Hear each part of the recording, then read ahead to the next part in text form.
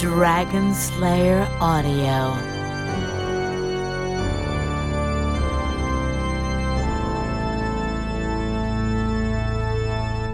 Good evening. This is Bill Oberst Jr. Welcome to the Moonlit Library. Ora suplex et oclinis, cor contritum quasi sinis, cere curam nobis finis. I am bowed. My heart is crushed to ashes. Help me. Help us all to the end. That's from the 12th century, from the Dies Irae.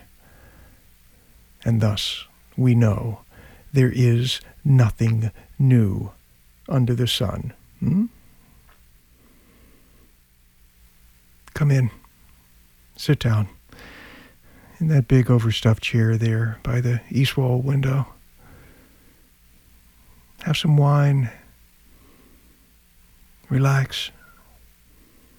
Breathe in the Egyptian dust of these old books. And let the moonlight bathe you. And tell me how you are. I mean, really. How you are. How you doing? How are you making it in these shadow times? I wonder, is it like when you were a kid and you had to get up in the middle of the night, but you knew that if you swung your feet to the floor too carelessly, the monsters under the bed would grab your ankles and pull you right under? So you put your feet down very carefully and tiptoe everywhere you go, because there's monsters in the closet too. Is it like that for you right now? Me too. Although, maybe, just maybe, the monsters are afraid of us too. I mean, think of them. All those poor monsters cowering under the bed, just praying that our big, careless feet don't swing down with no warning at all and crush them. My sympathies have always been with the monsters, especially the wounded monsters. You know them. Like the creature Victor Frankenstein made. We heard his voice last time you were here. Like Richard III, as sifted through the soul of Shakespeare. I that am not made to court an amorous looking glass, I that am rudely stamped, cheated of feature by dissembling nature, deformed, unfinished, sent before my time into this breathing world scarce half made up, and so lamely and unfashionable that dogs bark at me as I halt by them to spy my shadow in the sun and descant on my deformity. And therefore, since I cannot prove a lover, I am determined to prove a villain. And tonight's wounded monster, who was my favorite as a boy, and I think still is. So close your tabs, dim your lights, lie down now. Day is done. Embrace the night. And I'll read to you for a while, just till you're drowsy, from The Phantom of the Opera, with a couple of selections adapted from my personal translation of Gaston Leroux's 1910 text. Christine Dei is speaking to Raoul. She has a strange story to tell. Christine says, "When I opened my eyes, surrounded by darkness, I was lying with my head on the knees of a man in a mask, bathing my temples. His hands smelled of death. I tried to push them away. 'Who are you?' But his only answer was a sigh. A hot breath passed over my face. I calculated that we must have been underground. I had once been down into those immense cellars, but I had stopped at the 3rd floor. There were 2 floors lower still, large enough to hold a town." Yes, but tell me what happened, Christine. The man jumped into the boat. We were on a vast lake whose leaden waters stretched into the dark distance. He moved with a quick, powerful stroke. His eyes under the mask never left me. We slipped across the noiseless water in a blue light. Then we reached shore, and I was once more taken into the man's arms. I was dazed by the light, a dazzling light. I was in the middle of a room that seemed to be furnished with nothing but flowers. In the midst of all these flowers, these ridiculous flowers, stood the man in the mask. And he said, "Be not afraid. You are in no danger." My anger flashed. I rushed at the man, but he took me by the wrist and forced me into a chair and went down on his knees before me. A terrible, eccentric creature in a room full of flowers, 5 stories below the level of the ground, in the center of the earth, went down on his knees before me and said, "I am Eric." I overwhelmed him with abuse, and I demanded he take off his mask if it covered the face of an honest man, and he only said, very serenely, "You shall never see Eric's face." He spread food and drink before me, pointed down. I was greatly perturbed, but I ate a few prawns, drank half a glass of Toki, which he had himself, he told me, brought from the Konzenberg cellars. He did not eat or drink. I asked him if the name of Eric did not point to a Scandinavian origin. He said that he had no name, no country, and that he had taken the name of Eric by accident. He rose and gave me the tips of his fingers, saying he would like to show me round his flat, but I snatched my hand away with a cry. What I touched was cold, bony, dead. "Forgive me," he said, and opened a door before me. "This is my bedroom. If you care to see it," he said. "It is rather curious." "My God, you did not go in." "I did. I went in without hesitation. I felt no fear.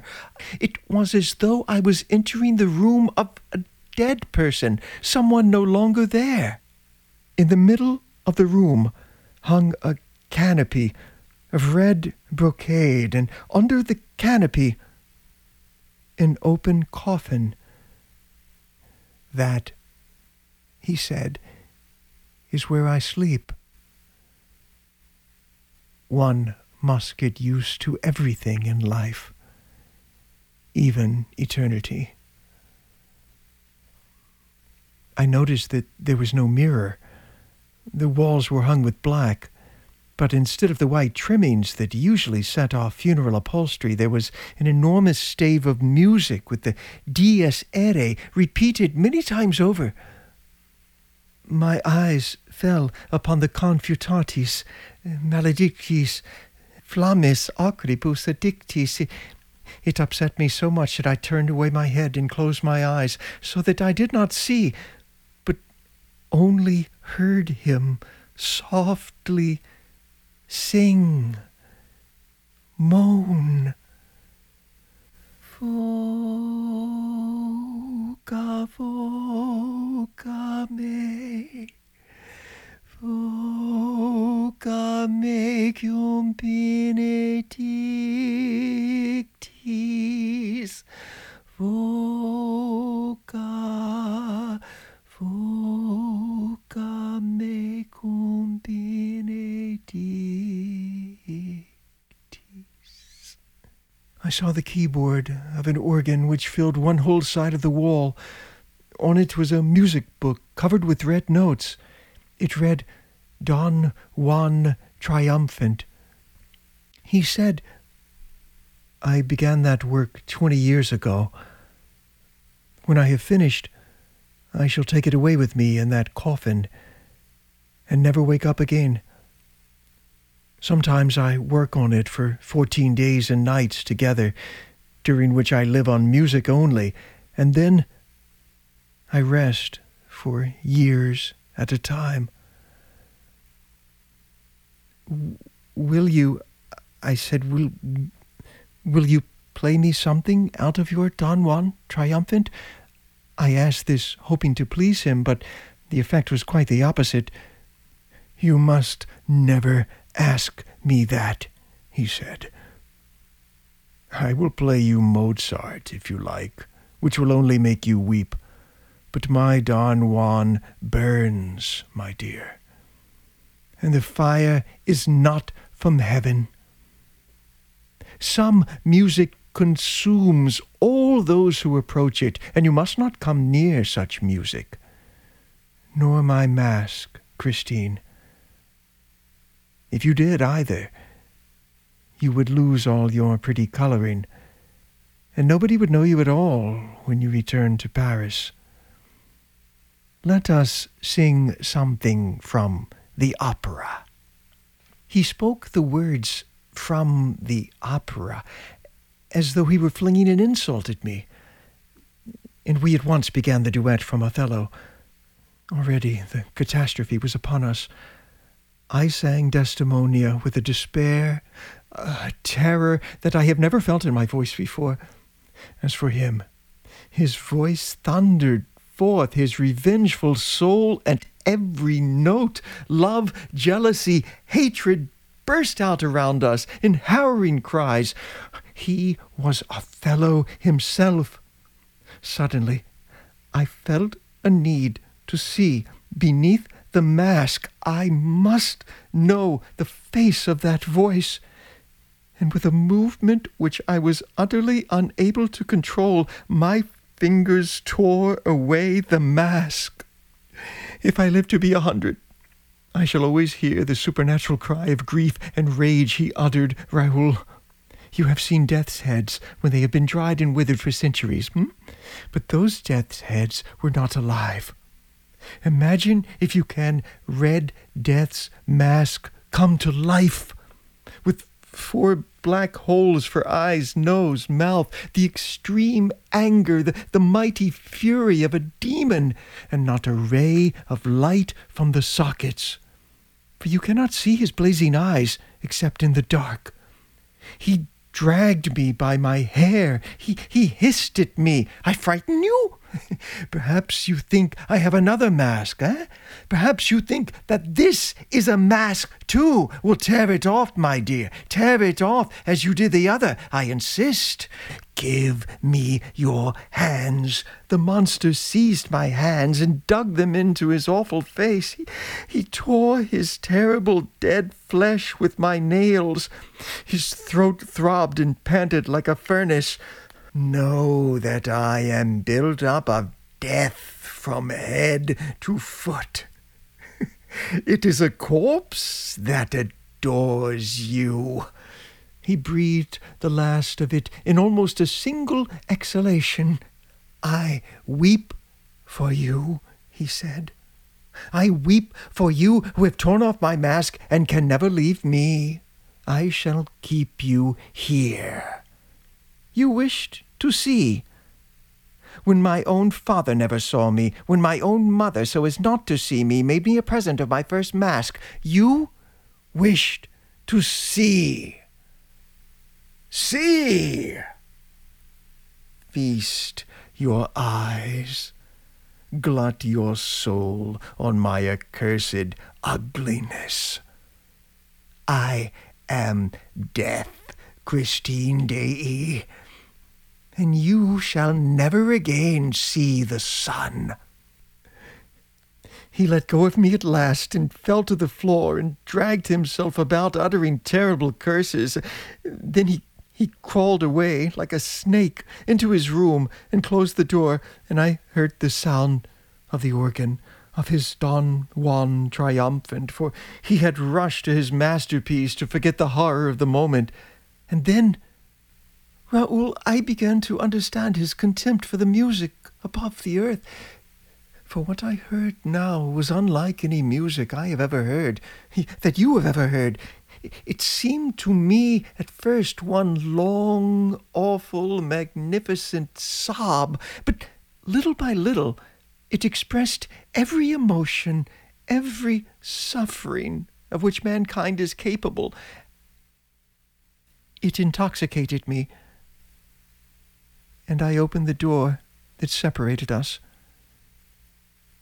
The music ceased. Eric rose. He dared not turn in my direction. Eric, show me your face. He turned round and fell at my feet, moaning, Ora suplex et acclinis, cor catritim quasi sinis, cere cura mi finis.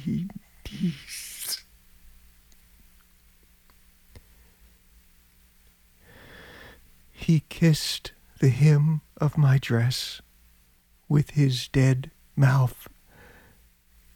He did not see that I closed my eyes. And from the narrative of the Persian, a note, Daroga is Persian for chief of police. The Persian's narrative runs thus. In my country he was known by a name which means trapdoor lover. Every house he built was a house of the very devil, places where every word was overheard or repeated by an echo. Eric. He was responsible for endless tragedies and astonishing inventions. In the Sultan's palace in my country, no one was let into a room Eric had built, save for wretches condemned to death. He commanded walls, doors, trapdoors. They obeyed him because he built them. He was a monster, a real monster. And yet he was a child. Eric.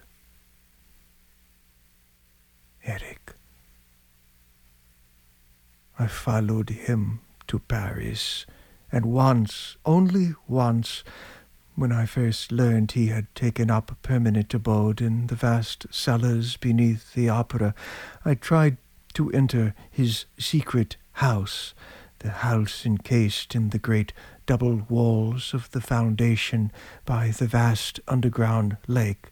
It was an attempt which was nearly fatal to me. I had followed him down to the third level of the cellars. The darkness was too thick to enable me to see how he worked the door in the wall.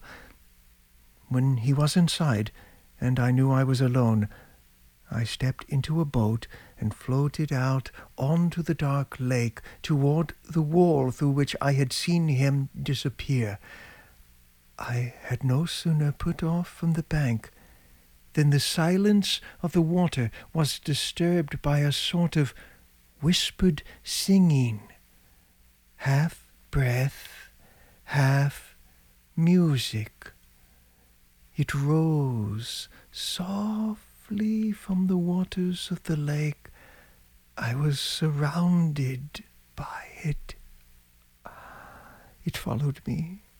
It moved with me. It was so soft. The lake was perfectly calm.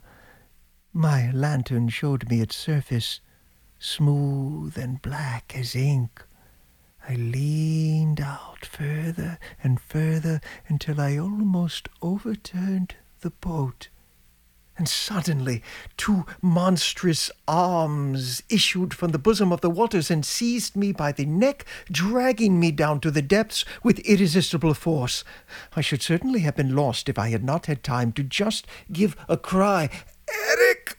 by which he knew me, and instead of drowning me, he swam with me and laid me gently upon the bank and said, "Daroga, how rude you are! You try to enter my house? I have not invited you." His hands were still on my neck. I knew my Eric too well to feel comfortable. He had lived in many strange places and had acquired an incredible skill in the art of strangulation. "I saved your life, Eric," I said. "Remember that. But for me, you would be dead now." "And did you save my life only to make it unbearable?" With this, he helped me to my feet. "However great the service you rendered him, Eric may end by forgetting it. And you know that nothing can restrain Eric." "Eric," I said, "tell me the trick. The trick of the siren, the voice, and the water. It is quite splendid." He laughed, let go of my neck, and satisfied my curiosity. Eric is, like regular children, vain and self-conceited, and there is nothing he loves so much after astonishing people as to prove the miraculous ingenuity of his mind by boasting. "It is a trick I learned from the Tonkin pirates," he said. "A trick that nearly killed me. You know what you promised me. No more murders." "Oh, Daroga, have I committed murders? Have you forgotten the palace of the Mansaderan?" "Yes, I have forgotten it, Daroga. I prefer to forget. I prefer to forget all that belongs to the past." "Ah, but there is the present, Eric, and you are responsible to me for the present, because if I had wished, there would be no present for you at all. Eric's secrets concern no one but Eric. I know, my boy. I know you, and you me." And now he was silent. "Eric, tell me." "What?" "The chandelier, Eric." "What about the chandelier?" "You know what I mean." "Oh, well, I don't mind telling you about the chandelier at all, Daroga. The chandelier was very old, and very worn, very dangerous, you see. The chandelier, it fell. It wasn't I. It fell of its own." "And Christine Dei, Eric?" "My dear Daroga, you had best go dry yourself before you catch a cold in your head. Never enter my boat again. And whatever you do, do not try to enter my home. I am not always there. And I should hate to have to sing a requiem mass for you." "Dia lacereti illa, solvit seclum in favilla, tastitavit cum sopilla. And so, singing, he jumped into the boat, laughing so horribly that I could not help trembling, for when Eric laughed it was worse than when he did not, and swinging to and fro like a monkey and still laughing, he pushed off. As his voice faded, I thought of a child, a subject of horror and terror to his own parents, touring the fairs where showmen exhibited him as the living corpse, a boy displaying himself to strangers in all his hideous glory, crossing the whole of Europe from fair to fair, completing his strange education. I have prayed over his mortal remains, that God might show him mercy, notwithstanding his crimes. Yes, I am quite sure that I prayed beside his body the other day, when they took from the spot by the lake beneath the opera, where they were burying some phonographic records, a skeleton. It was his. I did not recognize it by the ugliness of his head, for all men are ugly when they have been dead as long as that, but by the plain gold ring which he wore, and which Christine Daae must have slipped on his finger when she came to bury him, in accordance with her promise. I wonder, what will they do with that skeleton? Surely not bury it in a common grave. It is no ordinary skeleton.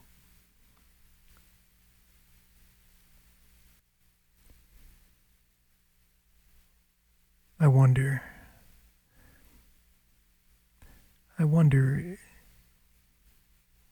if you passed along the street and stood over the place where that skeleton was found, if you stood there on some still midnight and you listened very carefully,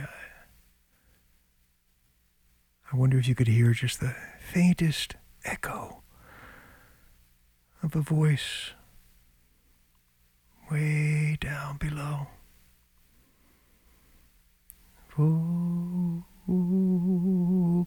voca me, voca me cum benedictis.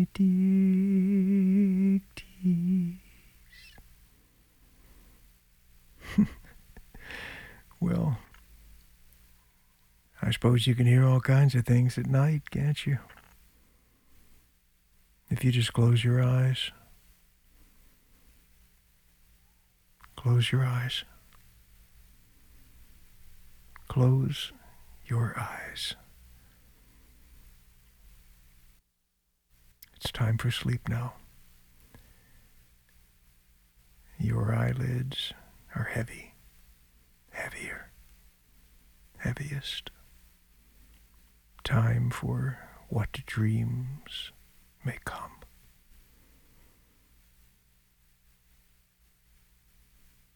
For the books are all back on the shelves.